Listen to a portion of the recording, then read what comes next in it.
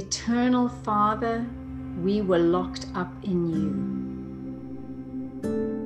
Eternal Father, we were locked up in you, in the garden under your ribs.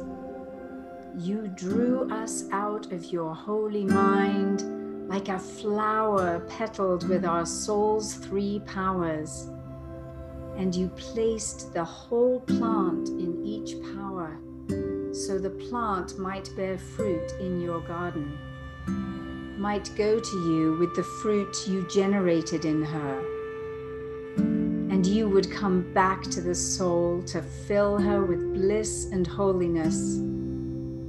There the soul makes her home, like the fish in the sea, and the sea